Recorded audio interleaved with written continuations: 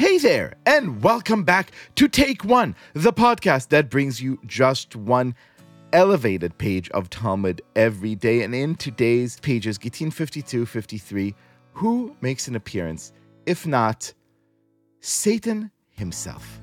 They're in a midst of a kind of a weird dispute between two Jews on Shabbat evening. But why am I even telling you the story when our guest could tell it so much better? He is a former administration official. He is a great historian and writer, a learned man, but we know him best as our very own presidential Rav. Tevi Troy, welcome back to the show.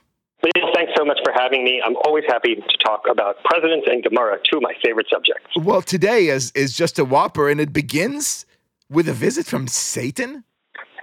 Who knew? Satan appears. Tell us. There are two men who fight every Shabbat, two Jews. Every Shabbat they fight, ruining the Shabbat for themselves and everyone around them, presumably. We learn that the Satan comes and he incites them to keep doing so. He makes sure that every Friday night they are having this fight so as to basically ruin the Shabbat for everyone. But in comes Rabbi Meir. He's the exorcist, if you will, or the savior. He knows how to fix problems. That's his reputation in the Gemara. He separates the two men and keeps them separated, thereby stopping the fighting and letting everybody else enjoy the Shabbat. The Satan gnashes his teeth, foiled again. Now, I just know that you are going to find some incredible story from presidential history that is eerily reminiscent of this tale. Liel, unbelievably, you are correct, because this tale reminds me of the story of William Safire, who was a former White House speechwriter, but then became a columnist for the New York Times. And he used to torment Burt Lance, who was Jimmy Carter's Office of Management and Budget Director, but also Carter's closest personal friend and advisor.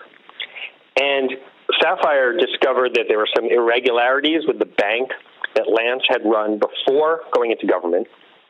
And Safire wrote these columns just destroying and tormenting Lance over them.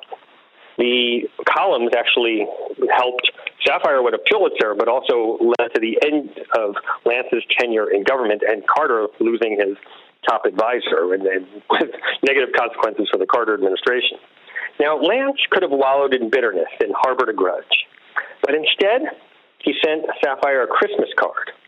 And the Christmas card had a New Testament verse on it. We don't usually quote the New Testament on this podcast, but in this case, it's fitting. It's from Matthew, and it says, "Love those who despise you."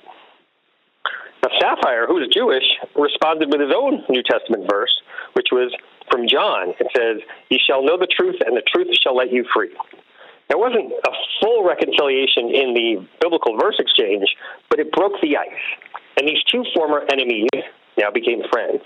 They would meet, they'd have lunch together, they'd talk politics at Milton Pitts' famous Washington barbershop where people swap stories.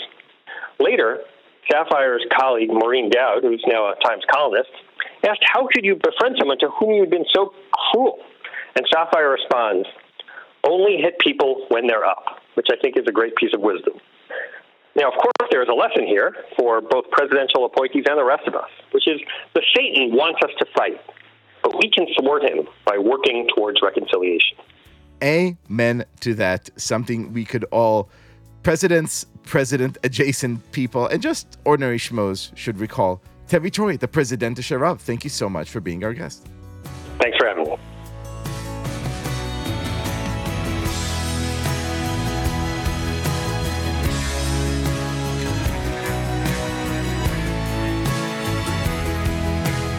This has been Take One. If you enjoy the show, and I hope that you do, then you're going to enjoy our brand new Take One newsletter even more. Each week, you'll get an extra shot of Talmudic wisdom straight to your inbox. And for those who sign up before Tractate Gittin ends, we'll be raffling off some Take One swag. So make sure to subscribe at tabletm.ag/Take1newsletter.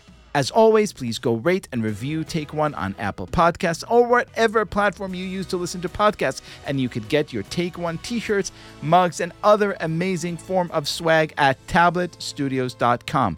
Each week, we will be releasing new episodes Monday through Friday, covering the entire weekly portion of Daf Yomi. Take One is a Tablet Studios production. The show is hosted by me, Leah Leibowitz, and is produced and edited by Daron Ruskay, Quinn Waller, and Ellie Blyer. Our team also includes Stephanie Butnick, Josh Cross, Robert Scaramuccia, Courtney Hazlett, and Tanya Singer. For more information, go to tabletmag.com/takeone or email us at takeone@tabletmag.com. You could find us on Twitter at TakeOneDafYomi or join our Facebook group by searching for Take One Podcast.